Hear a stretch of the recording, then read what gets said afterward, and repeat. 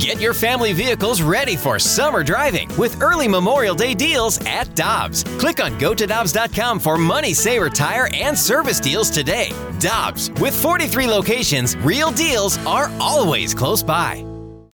You ready? Showtime. On May 3rd, summer starts with The Fall Guy. Let's do it later. Let's drink a spicy margarita. Make some bad decisions. Yes! Audiences are falling in love with the most entertaining film of the year. Fall Guy. Fall Guy. Fall Guy. That's what the poster said. See Ryan Gosling and Emily Blunt in the movie critics say exists to make you happy. Trying to make it out? Nope. Because I don't either. It's not what I'm into right now. What are you into? Talking. Yeah. The Fall Guy. Only in theaters May 3rd. Rated PG-13. We're talking everything St. Louis Blues as we head into the Blues Booth. Presented by Boardwalk Hardwood Floors, a proud partner of your St. Louis Blues. Find your perfect new floor at our 4 convenient locations and online at boardwalkhardwood.com.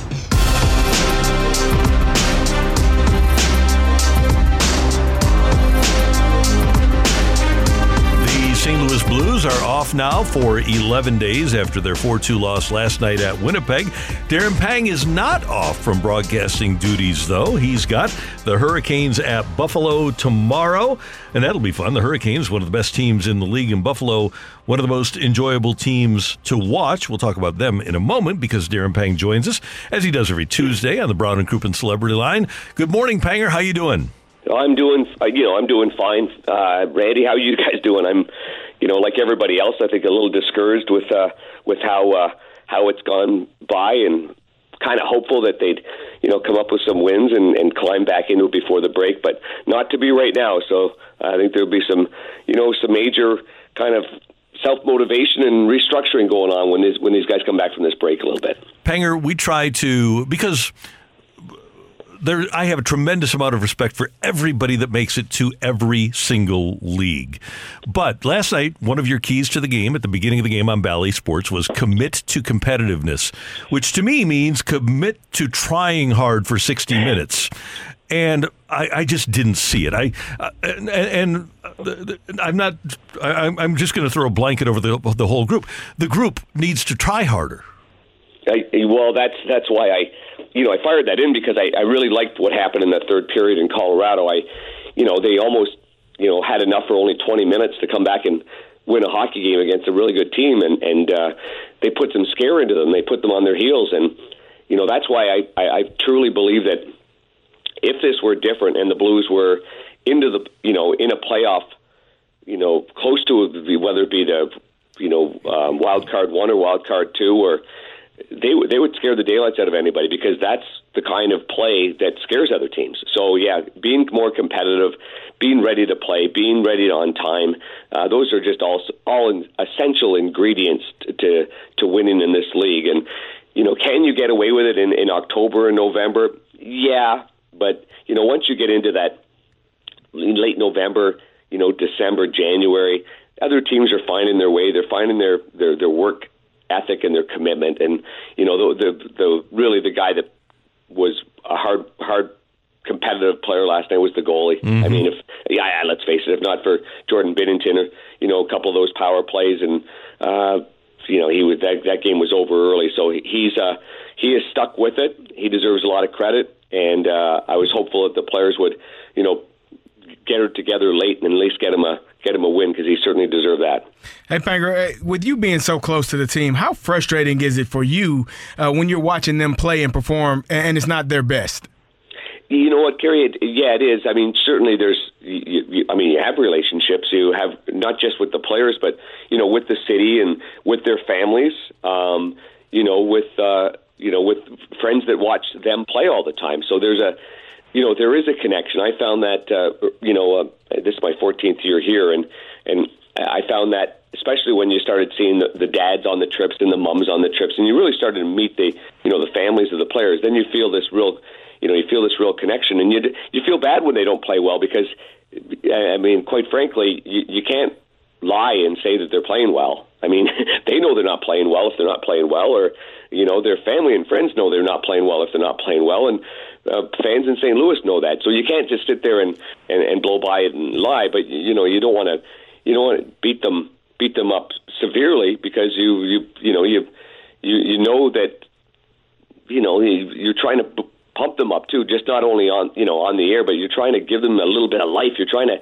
inject some confidence in them too when you see them. So it is, it's disappointing. I find now that, you look at some players, you get on whether it's around the rink, you're in the locker room, and when things are going well, guys are up, their chests are up, they're talking to you, they're full of life. And then when things aren't going well, for one game they're okay, and 2 games it's tough. But when it's not going well and everybody knows it, then by and large they look around and they'll either not look at you very long, or they might come up to you and say, like, what are you seeing? And that's when the confidence is low and the team camaraderie is down, when you know that they're saying, what are you seeing out there? What is going on? And I think I'm seeing more of that right now than I am anything else, and I feel bad for them. Hey, Panger, Jeremy Rutherford has a poll of Blues fans up at theathletic.com, and one of the names that's brought up is Jim Montgomery. And the Blues were in a really fortunate situation to have Monty, right, because of the way he left Dallas, and he is one of the best coaches in the league, maybe one of the best coaches in the world, who has the runaway President's Trophy winners. But just leaving that out of it, when you lose a talent like a coach like Jimmy Montgomery, what sort of an effect do you think that's had on this team, if any at all? Oh, for sure. I think that's significant. I mean, you're not asking somebody to come in and replace, Monty, and he's good at what he does. He's very detailed on the defensive side of the puck. He's very, very good on the penalty kill. He's a sharp guy, and he has an ability to talk to players one-on-one and keep their spirits up, but yet challenge them. So, no, there's a reason why the Boston Bruins, who had 105 points last year, fired their coach, who's one of the most successful coaches in Bruins history, and brought in Monty. I mean, so that tells you how good he is, and he's doing a great job. So I think there was an adjustment certainly early on, especially with the penalty kill, and that didn't get the Blues started very well. But it has been resurrected, and the penalty kill has been much improved, and they have made the changes. But all in all, you're right. I mean, you're missing a really good man, a fun guy to be around, and a sharp guy when it comes to hockey, and a positive guy when it comes to being with the players. And by the way, the Bruins have lost 3 in a row, so he's probably getting ripped on Boston sports radio today. Yep. See, there you go. The best coach just went to the worst coach in the world. Yeah.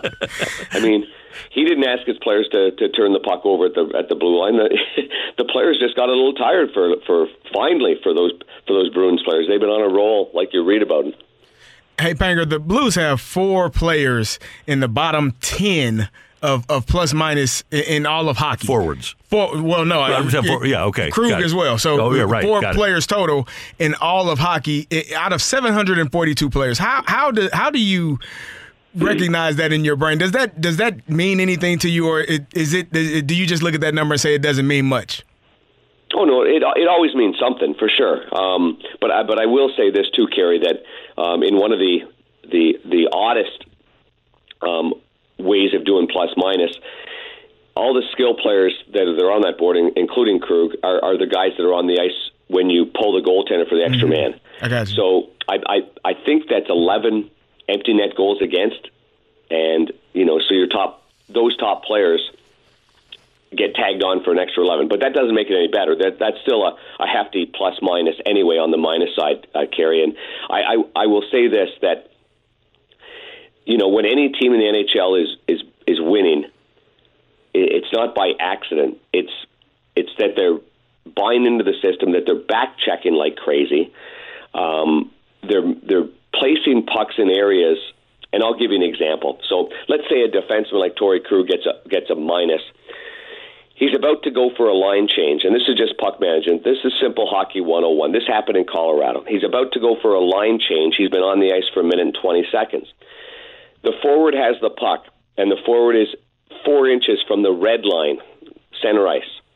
The forward's job is to get the puck in deep, like deep, so that the defenseman can change. But the forward decides to dipsy-doodle, gets the puck turned over. The defenseman that's 14 feet from the bench that should be off the ice by now has to curl and get back into his own zone, and now he's hemmed in for another minute. Okay, so puck goes in the net and he gets a minus. At the end of the day, analytics don't tell you who had the puck at the red line, who was dipsy-doodling and should have got the puck in deep, does it? and so that's where this team has failed in team management and commitment to the other players on your team. Good line changes, smart puck placement, all the things that really good teams do. I'm reminded every single day what Alexander Steen brought to the St. Louis Blues, and being close to the bench, listening to him bark out orders in a good way, tell players that that's a bad line change, make sure that they're accountable for some of those things that put their other teammates or line mates in a bad spot. And to me, that's the signature way of winning, and that is what has been missing, in my opinion. So if that kind of breaks it down a little bit, it's not everything, but it certainly has been, by and large, a product of so many minus plays and such poor, decisions with the puck, just getting it over the line and getting it deep. It seems simple, but it hasn't been that simple. It has been excruciatingly difficult to get that through some of the players and to do things like that. Hey, Panger, we were talking earlier that Jordan Binnington is probably the MVP of this team. If you are a goalie in his situation right now, how frustrated are you? You get a turnover in your own zone, they score a goal, and then, not even 20 seconds later, you get a puck going off of your teammate's skate or his foot, and that goes in. Some of these things are out of his control. How frustrated do you become when you're in that situation and you may feel like you're not getting the help that you need from your teammates? Well, for sure it is. The one thing you got to keep telling yourself is you chose a team sport when you were a kid. Panger, my mom used to have to tell me that all the time when I was 10 and 11 years old. It was hard for me to lose games. Yeah, and the last thing you want to do is be that guy that puts your arms up and blames everybody else, because you're hoping at the end of the day that they're trying as well, and sometimes you give up a bad goal and you hope that they don't put up their arms and look at you and give you that stare like, what are you doing? Yeah.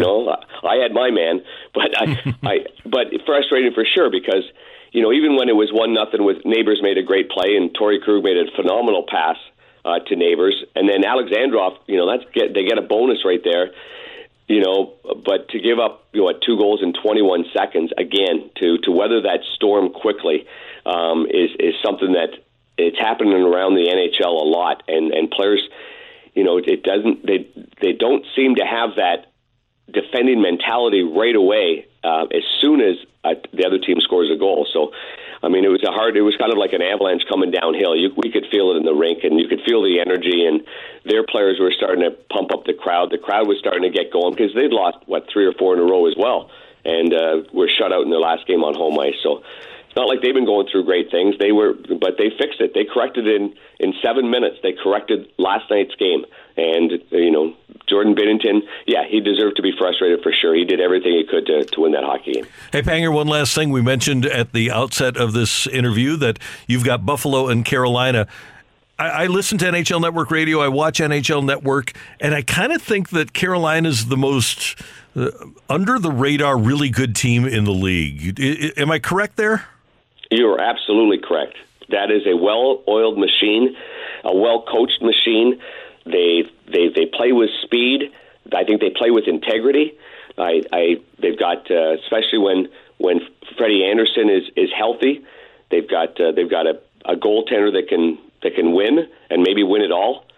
Their D move the puck up the ice. Yeah, nope. They're good. They're really good. They're well structured. They play hard. They play fast. I'm excited for the game because as everybody's getting prepared for the break. There's like last night was the lone game on the schedule, and so you get excited for those games because people are watching those games. And for that game on Wednesday on TNT, I'm pumped up. I love watching Buffalo. I think this is going to be my 5th or 6th game doing the Buffalo Sabres this year at ice level, and none of them have disappointed. So I think it's going to be a heck of a game on Wednesday. Hey, what's it like for you to look up at Tage Thompson? Oh, yeah, I've hurt my neck. I've got a neck problem right now. Panger, enjoy your break. We always love having you on. Thanks so much for the time, and safe travels. Okay, guys. Thank you very much. Have a good week. You too. Take care. Darren Pang, Blues analyst with us on 101 ESPN, a guy who lays it out there. He's honest. He's a great observer, one of the best analysts in hockey, and he just gave us the scoop.